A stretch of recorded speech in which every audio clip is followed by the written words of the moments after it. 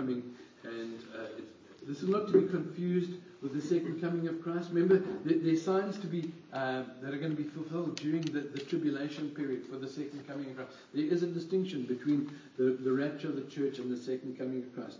But when the rapture takes place and the age of grace comes to an end, and immediately after that, scholars think that sometime after that you're going to have the Ezekiel 38 and 39 battle before the Antichrist.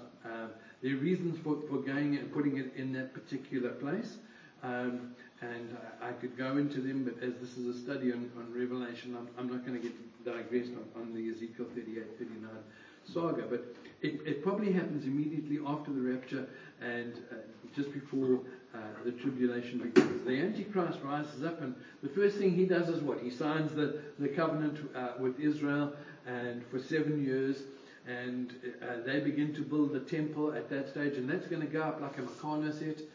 It's half of it's already built. It's just a matter of assembling it. So that's when the temple will be built in that 3.5 year period. But at the end of that 3.5 year period, the Antichrist breaks the treaty with Israel. It's going to be expedient for him to break the treaty, and that begins the Great Tribulation. Jesus spoke about this time, the 2 times in the tribulation. You've got the beginning of the tribulation known as the beginning of sorrows, and that lasts for 3.5 years. This is not a very pleasant time, as we'll see today. It gets really quite hairy, but when the Great Tribulation comes, it becomes an incredibly difficult time to endure. At the end of the tribulation, Christ returns. Praise God. Are you excited about that, church? Yes. Amen. So, Christ comes back at the end of the tribulation. We have the Battle of Armageddon. The Antichrist is defeated. Yay! And he's dispensed with, and the devil is cast into the bottomless pit for 1,000 years. And Jesus sets up his millennial kingdom when the lion's going to lie down with the lamb. It's going to be good. No more dark times. No more difficulty. Jesus is going to be ruling and reigning on the earth for 1,000 years. And at the end of the millennium, we have the great white throne judgment. Folks, that's not a judgment you and I want to be at, because it's the judgment of the wicked. And it's followed by the new heaven, new earth, and the church. That's the big picture of Revelation. Now, 2 weeks ago, it seems like a lifetime ago, but we saw that the wrath of the Lamb begins. We see the other side of Jesus. It started with the opening of the first seals, remember? And it ends in Revelation 6, and we see the first seal judgments. And the Bible asks the question at the end of Revelation 6, who can stand in the day of the wrath of the Lamb? And there were 2 groups of people that can stand in the wrath of the Lamb. The first is the 144,000 Jews, not JWs, but Jews. And then you have the tribulation saints, those that get saved after the rapture and during the tribulation. There are going to be a multitude that come to Christ, and they are known as the tribulation saints. And so we were looking at that. These are the people who endure the wrath of the Lamb. Then the last time I spoke, we looked at the book of Joshua and saw that it was a type of the Old Testament book of Revelation. And just to review a little bit of what we saw there, we saw that there was a difference between the Jewish mindset and the Greek mindset. The Jews see things in patterns. They look for repeating patterns, and it becomes really important. It's called the Mishnaic approach, and the Mishnaic approach means repeated instructions. So again and again you look for these repeated patterns, and that's how how the Jews interpret prophecy. Gentiles kind of look at it this way: prediction, fulfillment. It's kind of a linear process, and we looked at that, so I won't go into that. And then we saw that the book of Joshua, how it's a type of the book of Revelation, how Joshua means Jehovah saves. But aren't you glad that Jesus saves? Oh, okay, it's going to be one of those. Okay, you're going to win. If I've got to work this morning, so have you. We're waiting for you to get on with it, so come on now. So, Joshua means Jehovah saves. Jesus in the Greek is Yeshua. And Joshua in the Hebrew is Yahushua. So you've got Yeshua and Yahushua. Their names are linguistically linked. They're almost identical. And they mean Jesus saves or Jehovah saves. So a book in the Old Testament with Jesus' name or Joshua's name on it is really important. We need to look at it. We saw that. We saw there are other parallels besides the names. That both Jesus and Joshua were military commanders. Amen? We know about Joshua's campaign, but how do you know the Bible refers to Jesus as the what? The captain of our salvation. He is a military commander, and we see that in Revelation he's marching out and bringing judgment upon them. The other parallels, both had the same agenda. Both Joshua was trying to reclaim the land that was given to Abraham, and Jesus is trying to reclaim the world for himself. And so we see that they have a similar agenda. Joshua's campaign lasted historically 7 years, from 1399 to 1406 BC. Interestingly enough, Jesus' campaign also lasts 7 years, and it's known as the tribulation period. And so we see these parallels in the book of Joshua. Joshua, if you recall, sent in 2 spies into the land to gather intel. And they get to Rahab and they join forces. They get Rahab to side with the people of Israel. Essentially, they witness to her. And she gets saved, and she becomes the mother of Boaz, the hero of the book of Ruth. During the Great Tribulation, you see these patterns beginning to unfold. The captain of our salvation sends the 2 witnesses in, which we'll get to in a little while. But amazingly, these 2 witnesses go in and they preach the gospel, and multitudes get saved. So in Joshua's day, it was Rahab who gets saved, but when God sends his 2 witnesses into the world, multitudes get saved in the end times. We saw how there was this pattern in the book of Joshua. Remember, when they're about to go into the land, God tells them to go in and walk around Jericho, and it was very important that they kept silence. And they walk around one time, and then they'd go back, and the next day they'd walk around again. And on the 7th day, they would walk around how many times? 7 times. So they'd walk around 7 times, and on the 7th time, they blew the trumpet and shouted, and the walls came tumbling down. Remember that? God gave a mighty deliverance to them. And so it becomes really interesting. You see the same thing about trumpets, 7s, and silence in the book of Revelation. First you have the silence for half an hour, then you have the 7 trumpets that are blown, and that's the repeating pattern that the Jews looked out for in their mindset. Okay. We saw that Joshua's enemies unite behind a powerful leader, Adonai-Bezek. And when you look into his name, it's the Lord of justice, but it can also be interpreted as the Lord of righteousness. And so the enemies of God's people, their leader, Adonai-Bezek, really means the Lord of righteousness. But he is the Antichrist. Remember, in the book of Revelation, you've got Christ and you've got the Antichrist. And the Antichrist is trying to duplicate everything that Jesus Christ is doing. And so in the same way here, Adonai-Bezek is like the Antichrist. He's the Lord of righteousness who is defeated. How was he defeated? He was defeated by hailstones. God fought for Israel. How many know that God did more damage than the Israelites did? Amen? Praise God. You don't want to fight against God.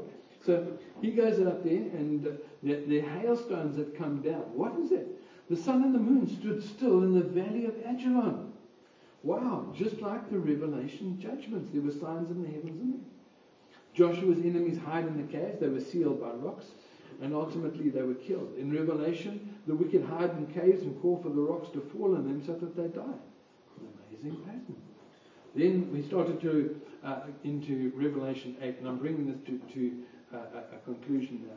Remember, we started trying to figure out who this angel was, who was offering the incense. Some said, "Oh, this is Jesus Christ ministering as the high priest." Others said, "No, Jesus is no longer ministering as high priest. He's laid that office aside and he's become the judge of the world." And they both had really good arguments. And I was thinking, that's inconclusive. I hate that. And sometimes you have to settle for it. But I always dig around and see what else can be found. And I came across a very interesting word. It's called another. Very, very interesting, especially in the Greek. I didn't know that there are multiple forms of the word another in Greek. The two most prominent ones are allos and heteros. And so allos means another of the same kind. Heteros means another of a different kind. And so we have heterosexual. You remember that? It's relationships between a man and a woman of a different kind. And so, so these two words become very important. If I say to you in English, go and get me another person, you don't know whether I want a male or a female. You don't know who I want. But in the Greek, it's a very precise language. And if I'm working with a male and I say to you, go and get me another allos, another of the same kind, then I would go and get another man. If I say to you, go and get me another heteros, it's another of a different kind, then if I was working with a male, I would go and get you a female. The Greek is very specific in distinguishing those two categories. Now this is important because it plays into the identity of this other angel. And so when we look at it, is it allos or is it heteros? Because if it's heteros, it may reveal an angel, but different to the ordinary group of angels. This would refer to Jesus Christ. Or allos, an angel of the same order of the rest of the angels. And that's what you find. When you look at Revelations 8 and 3, it talks about another angel, an allos angel. So an angel of the same order of the rest of the angels. This is not Jesus Christ. I'm not going to get picky over that. If you were convinced that this was Jesus, that's okay. It's not. But I always like to try and scramble around. And for me, I'm now persuaded that this was not Jesus Christ, but another angel. You can have that one for free. Is that okay? Okay. Hallelujah. Okay. So we come to Revelation 8, and we have the four trumpet judgments. Okay. And the first four trumpets judgments, we're going to move through them very quickly, cover the earth, the sea, the rivers, and the air. It's really a devastating ecological disaster when the four trumpets are sounded. And we come to what's known or commonly called the judgment of thirds. And you'll see why it's called the judgment of thirds as we go through, because everything is judged by 1/3. And so we pick up the account in Revelation chapter 8 and verse 7. Hallelujah. The first angel sounded his trumpet, and there came hail and fire mixed with blood, and it was hurled down upon the earth. And a third of the trees were burned up. A third of the earth was burned up, a third of the trees were burned up, and all the green grass was burnt up. Think about that. A third. New Zealand would look very much like Africa if all the green grass was burnt up and a third of the trees were destroyed. It would be a very different kind of world that we're living in. That's what the Bible is describing. A third of the world is affected, is burned up, a third of the trees and all the green grass. That's quite a fearsome judgment. Verse 8 and verse 9. The second angel sounded his trumpet, and something like a huge mountain, maybe an asteroid of some kind, all ablaze, was thrown into the sea. Now, remember, the sea is the majority of our world. 4/5 of the world is covered by water. And so when this mountain, this huge mountain, asteroid or whatever it is, comes into the sea, it's a devastating moment. It says a third of the sea was turned to blood. Man, this is going to be absolutely incredible. And a third of the living creatures died in the sea, and a third of all ships were destroyed. This is a very, very catastrophic judgment, as a third of the oceans are destroyed and everything's wrong. Can you imagine what the beaches would be like as the fish washed up in the marine lions, the porpoises and the seals and the sharks and all the rest of it are dying. A third of the animal life in the sea has been washed up on the beaches, and it's stinking and rotting. There's no grass, there's no trees. This is a time of a really incredibly intense time. It says, and a third of the ships were destroyed. Do you remember I was watching in 2004 the Boxing Day tsunami, how the ships would just roll and the tsunami just bundled, and you saw ships ending up in car parks and all the rest of it. And I think that this is going to be very much like that, except on a much grander scale. When the asteroid hits, a third of the shipping is going to be wiped out, possibly by a giant tsunami. So we have in the first 4 trumpets, the air has become polluted, the rivers and the seas are all polluted, everything is dying. The beaches are covered with rotting and stinking fish and other sea life. This is a grim world in which they're living in. Revelations 8:10-11. And the third angel sounded his trumpet, and a great star, blazing like a torch, fell from the sky on a third of the rivers and on the springs of water. The name of the star was Wormwood, and a third of the waters turned bitter, and many people died from the waters that had become bitter. It's interesting that God names the star. And I think that God is trying to draw attention and give a reason for the star's existence by the fact that he names it, because none of the others are named. So we're going to explore that name and see what we can dig out of that, because I think it's very interesting. But again, if you remember your bitter waters, you've heard that before. There's a pattern here. Remember in the Old Testament, when the Israelites crossed the Red Sea and they were going towards the Promised Land, they came to a place called Mara, the place of bitter waters. Remember? And they would die. They would have died there because the water was, you couldn't drink it. And God instructed Moses to do what? To take a tree and put the tree in the water, and the bitter waters became sweet. And it's really a picture of salvation, because if Israel didn't get the water in the desert, they would have died. And the tree is a picture of the cross. So the entire story in the Old Testament is really pre-shadowing the event of Jesus Christ, how the cross would save those who are in destruction. How many would say the cross makes our bitter lives better? Could you say amen with me this morning? The cross makes our bitter lives better. So that story in the Old Testament is a picture of salvation through the cross. And it again appears in Revelation, the same picture of the bitter waters. For those who rejected God's offer of salvation, the sweet waters are made bitter by the meteor, the star from heaven. For those who rejected the cross, God's salvation, they are not saved and they die at this point. Let's have a look at the insight of that name. Are you with me this morning? Am I lulling you to sleep? No. Okay. No. We're just impatient for you to get a move on and tell us more. Okay. So, the star's name is Wormwood.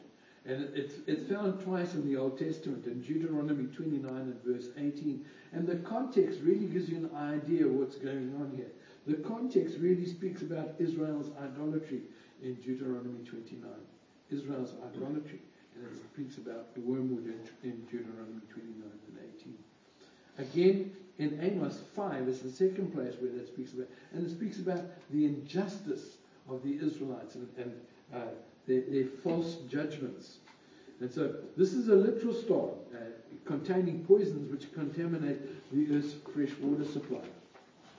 The star's name suggests that God is judging the wicked because of their idolatry and their injustice. And so God is saying, because you didn't worship me, this is what's going to happen. And it really is quite indicative of God's judgment upon the wicked. You probably noticed by now how these judgments echo the judgments of God against Egypt. How fire and hail come falling from the sky, rivers turning to blood, darkness covering the land. It happened once before. And folks, God is going to reenact the judgments of Egypt on the world in the tribulation, except it's going to be on a much grander scale. It's going to be the entire planet that is affected by God's judgment. Revelations chapter 8, 12 and 13. And the fourth angel sounded, and a third part of the sun was smitten, and a third part of the moon, and a third part of the stars. So as the third part of them was darkened, and the day shone not for a third part of it, and the night likewise. I want you to see something. Remember, these judgments are third judgments. And so, even at this point, God's judgment has been tempered with mercy, because He is judging far less than He's sparing. And so 1/3 are judged, but 2/3 are saved. That's an act of God's mercy. What's God still trying to do? He's trying to bring even the most hardened, stubborn, and unrepentant sinner back to Christ. He could have blotted the whole lot out, and He'd been just in doing that. But God in His mercy says, no, I'm still trying to reach the stubborn and unrepentant. Again and again, God is trying to reach them before the final curtain. Darkness is spreading all over the world. Men did not love the light. They loved darkness because their deeds were evil. A third part of the sun, the moon, the stars did not give their light. A third of the world destroyed? Sure sounds like nuclear war to me. A third of the world. Wormwood speaks of it, doesn't it?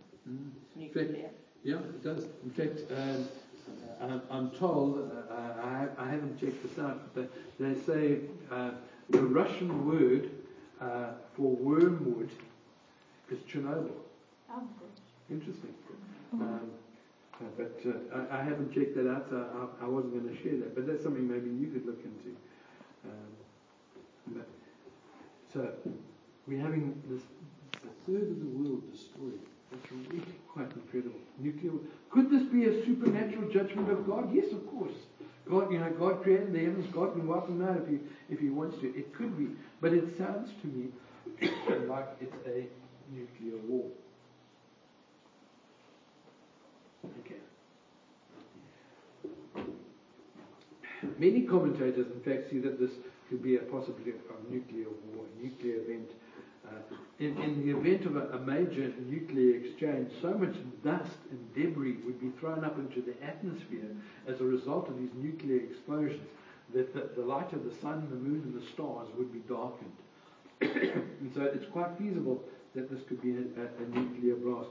Dr. Reagan says that one of today's nuclear submarines carries more firepower than all the bombs dropped in World War II. What?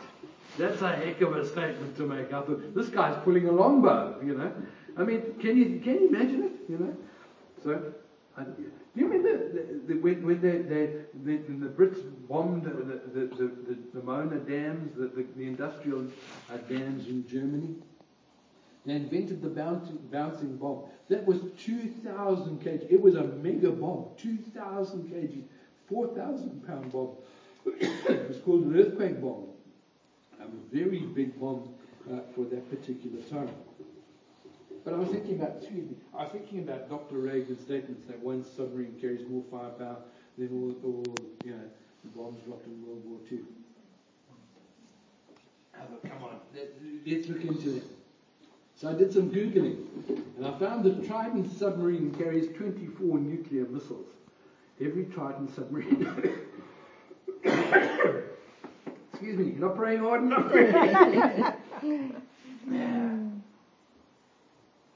You're just getting too excited. Hopefully. Each missile, every submarine carries 24 nuclear missiles. Each missile can carry a payload of up to 8 100 kiloton nuclear warheads. So that doesn't tell me anything. What is that? Okay. Bear in mind, the bouncing bomb is a big bomb of 2,000 kgs. Now we're going to examine it. How many kgs in a metric ton? 1,000, absolutely. So you've got 1,000 kgs in a metric ton. If you have a kiloton, a kilo is now 1,000 times 1,000. So now you've gone to 1 million tons. Every missile carries 8 kilotons. 800, I beg your pardon, 800 kilotons. So every missile is carrying the equivalent of 800 million kgs of explosive. 800 million kgs of explosive. That's 30 times the power of the nuclear explosion at Hiroshima. Just wait, please. Okay. And every sub carries 24 missiles. That's the equivalent of 720 Hiroshima bombs. Frightening. Maybe he's not too far off when he says that one nuclear submarine carries more explosive power than all the bombs dropped in World War II. An exchange of this magnitude would cause a nuclear winter with all the dust and debris thrown into the... we'd see parts of the world beginning to freeze. There'd be a global ice age. People would be freezing to death. The darkness and the cold would destroy crops and food production, resulting in starvation. The same cloud that blocks out the sun would be carrying nuclear radiation. And so you'd see that as that spreads across the land, and that possibly explains why it says in Revelation 16:2, tells us about at the end of the tribulation, men will have sores that will not heal. Possibly radiation sickness. Excuse me. Does the Bible say anything about nuclear war? Not in those terms, because that term was only coined at the end of World War II. But does it say anything that gives us an indication that nuclear weapons could be used? Does the Bible say anything at all? And there's an amazing prophecy in Zechariah chapter 14 and verse 12. And there are many different versions, but I really think that the Message Bible actually puts it across very clearly. Zechariah 14:12.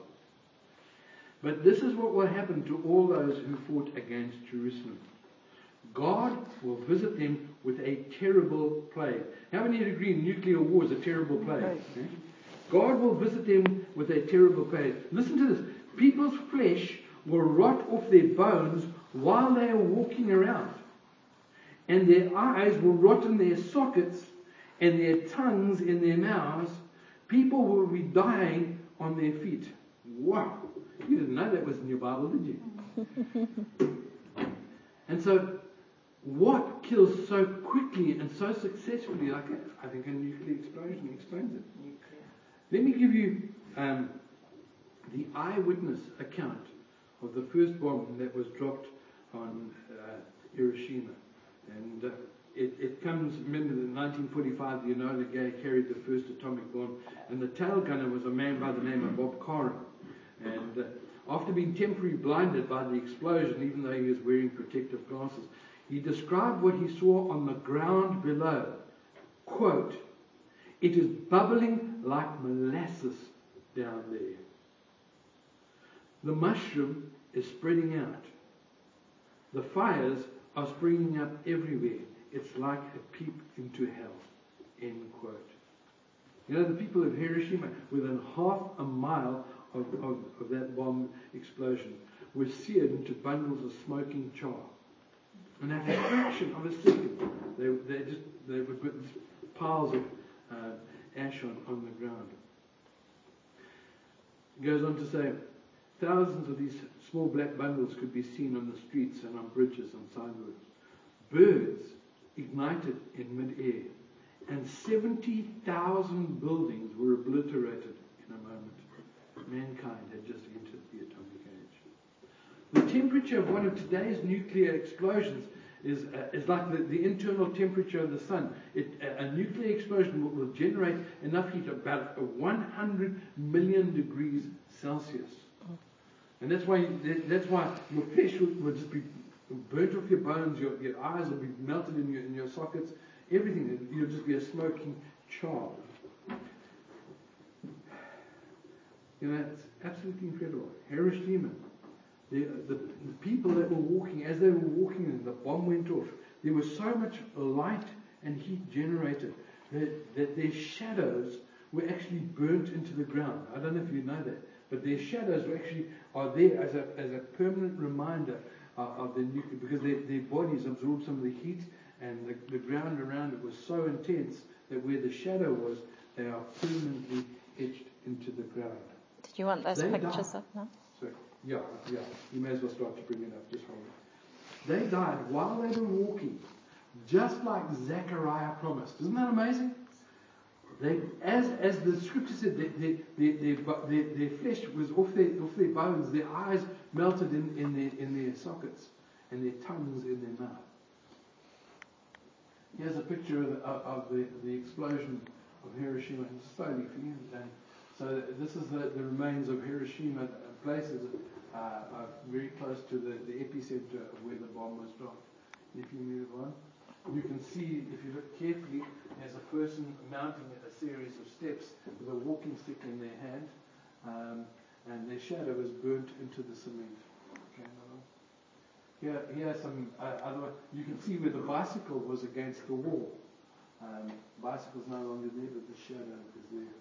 Couple of another one. Here's an old lady. It's kind of inverted, but you can see her walking upstairs, and she's got her skirt on, and she's carrying a stick. The light and the heat was so intense that shadow was burnt into the ground. Next one. While Zechariah says they will die while they are walking. This little girl was jumping over a string or something in a hydrant, and her shadow has been burnt into the wall. She died as she walked. Next one.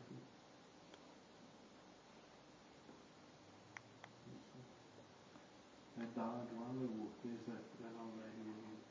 Is this the end of it? Okay. I think it's an amazing prophecy that Zechariah made, because if you think about it, it must have sounded utter foolishness to him. Utter foolishness to say your eyes are going to melt in your sockets, and nothing. That was inconceivable to man 2,000 years ago. But this is the prophecy that Zechariah made, and I think it's a warning of the nuclear age that's to come. In short, the nuclear holocaust described here explains why the living will envy the dead. Men will long to die but won't be allowed to. Revelations 8:13 says this, "And I beheld and heard an angel flying through the midst of heaven, saying with a loud voice, Woe, woe, woe to the inhabitants of earth, by reason of the other voices of the trumpet of the three angels which are to sound." In other words, more devastation is coming. In other words, you ain't seen nothing yet. You look at that, you look at the potential nuclear holocaust, and the Bible says that there is more coming that's going to be even greater. Jesus' words said this will be a time of the greatest destruction that the world has ever seen. From any time, any age, this is going to be the most devastating time in the world yet. And so we are now seeing the four angels blew their trumpets, and we have cataclysmic devastation, signs in the heaven and on the earth below. The three woes indicate that worse is still to come. We are entering into the second half of the tribulation. You thought it was bad before. Now it's really going to get bad. The first 3.5 years known as the tribulation, now the intensity rises. We are entering into the great tribulation. It's going to last for 3.5 years. Remember, the church is not going through this. We are the bride of Christ. Our hope is not that we endure these things. Our hope is that we are not appointed to wrath. Can I have an amen? Amen. We are very quiet. Well, you can do better than that. Amen. Amen. Okay, so we are not going to go through the tribulation. The church is raptured. It's taken out of the world. So the things that we're describing here are going to happen upon a Christ-rejecting world.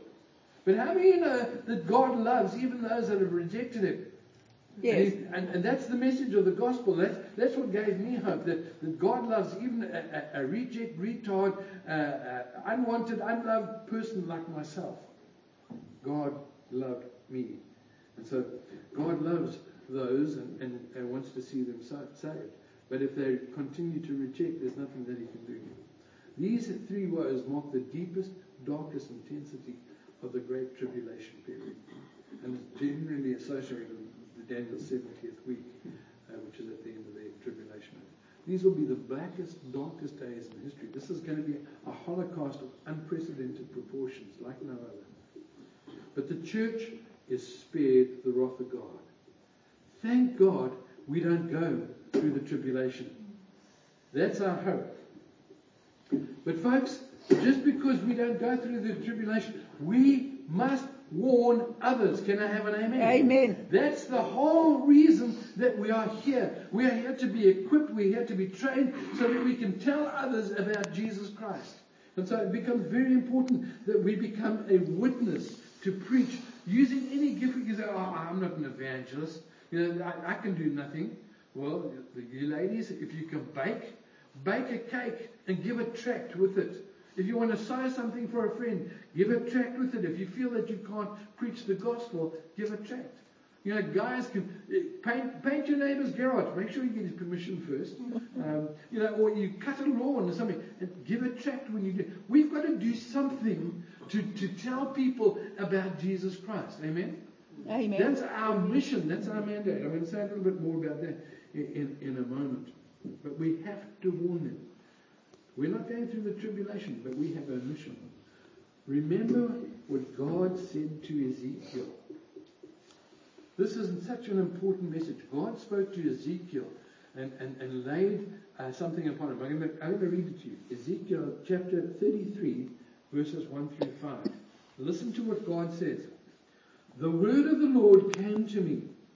Son of man, speak to your countrymen and say to them, when I bring a sword against the land, and the people of the land choose one of their men to make them their watchman, and he sees the sword coming against the land and blows the trumpet to warn the people, if anyone hears the trumpet but does not take warning, and the sword comes and takes his life, his blood will be on his own head, since he heard the sound of the trumpet but did not take warning. His blood will be on his own head. If he had taken warning, he would have saved himself. To understand prophecy, we need to understand the patterns. I think that this is no different to the tribulation. God has said he's going to judge the world. The sword is coming against the world. And he has chosen every Christian to be a watchman to tell people about the Lord. Can you say amen? Amen. We have a responsibility, folks. We have a solemn duty, more than a responsibility, a solemn duty to preach the gospel. We've got to tell people about the Lord. However we do it, we must lift up the name of Jesus. It's imperative. Because look at the very next verse that God spoke to Ezekiel. Ezekiel 33 and verse 6. But if the watchman sees the sword coming, and does not blow the trumpet to warn the people, and the sword comes and takes away the life of one of them, that man will be taken away because of his sin. But I will hold the watchman accountable for his blood.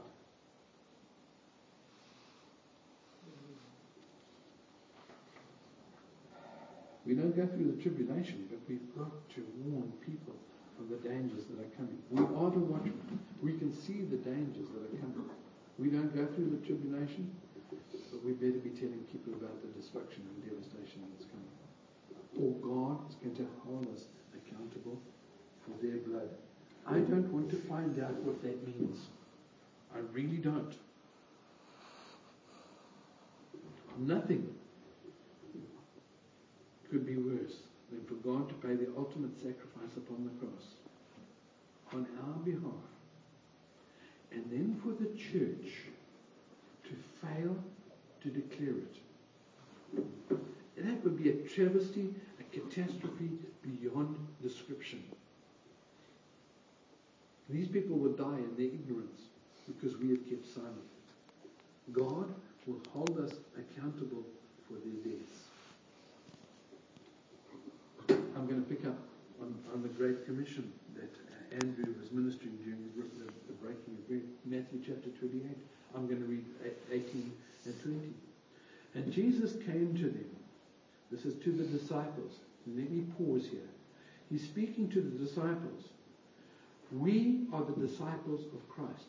We are the followers of Christ. Jesus is speaking, therefore, to every single Christian. Can I have an amen? Amen. And he's saying, all power in heaven and earth is given unto me. He uses the word power, and it's the Greek word exousia. And exousia means authority, jurisdiction, or power. And so Jesus is making a phenomenal claim here. He's saying all power, authority, and jurisdiction in heaven is mine, is given unto me. It's a stupendous claim. It's really impressive. If you stop and think about it just for a minute. It says, go ye therefore, and the thrust of that is not a request. Let me paraphrase the concept of that. Jesus is saying, I'm speaking as Almighty God, as the one who has all supreme power and authority and jurisdiction in heaven. Therefore, I command you, go. You can see that is very clear that Christ expects the church to go and preach the gospel. Verse 19.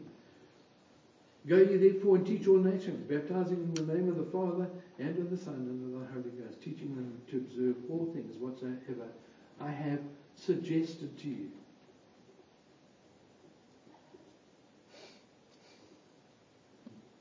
Teaching them whatever I have commanded you, and lo, I am with you always, even to the end of the world. In that promise, God knows our weakness. God knows our frailty. And He says, I'm going to go with you. I will empower you. I'll give you the strength to speak up and to be a witness. The problem with the church today is we become silent. And I remember listening to something when I was in England. I was changing channels, and I came across a gay pride parade, and the guy was saying, I didn't know it was a gay pride parade. I wasn't watching, but the guy came on and he said, silence for the gays is death. And I want to tell you that when the church was out there proclaiming the truth, the gays kept quiet. In the void that's been left of this wishy-washy gospel and this lukewarm church where we don't say anything and don't do anything, the wicked are rising. Silence is death. Teaching them to observe all things whatsoever I have commanded, and lo, I am with you always to the end of the world. Witnessing is not an optional extra to your Christianity. It's our obligation. It's our fundamental duty. It's our prime directive. If you're a Star Trek fan, it's the prime directive. Okay, if you're a Star Trek fan, it's the prime directive is to preach the gospel. To tell people how to get saved. Beam me up, Scotty, is the gospel. These people don't go up into heaven unless we tell them how. Amen? So our duty is to know the plan of salvation and to share the plan. And if you don't know it, learn it today. Because we are going to be held accountable. I'm not trying to condemn anybody here, folks. I come and I share these truths. These are hard truths, but the truth is that God loves us. And the worst thing we can do is just shy away from our duty and our responsibility. God will forgive us for the times that we should have spoken up and didn't. I've been guilty of that. There were times when I should have preached the gospel and I didn't. And I think we've all been there. But God said He will be with us until the end of the age. He will strengthen us. He will inspire. You know, the hardest part is starting. Once you start, you find the power of the Lord is there. Amen? When you start to speak, you suddenly find that God shows up when you start to proclaim His name. So He says, I will be with you, I will comfort you, I will strengthen you in order to share the gospel. And if you fail, I'll forgive you, but you've got to get up and keep on moving. Amen? So I'm not trying to condemn anybody here for their failure, but it's not something that we can ignore. It is our solemn duty as Christians to witness. So important. We cannot ignore that aspect of our Christian walk and think everything is going to be all right. I want to ask you, just as you are thinking about it, close your eyes if you like, but just think, when was the last time you shared the gospel? When was the last time you shared the plan of salvation with someone, specifically to lead them to Christ? Do you remember when that was? Have you ever done it? Ever want to hear Jesus say, well done, thou good and faithful servant, we must preach the gospel. We must be about our solemn duty. We've got to speak up. Silence is death. God forgives us for remaining silent when we should have spoken up for you, Lord. Give us the strength and courage to speak up. Help us to change and to grow. Help us to be a good witness. Because on this issue, we will be held accountable. Help us all, Lord.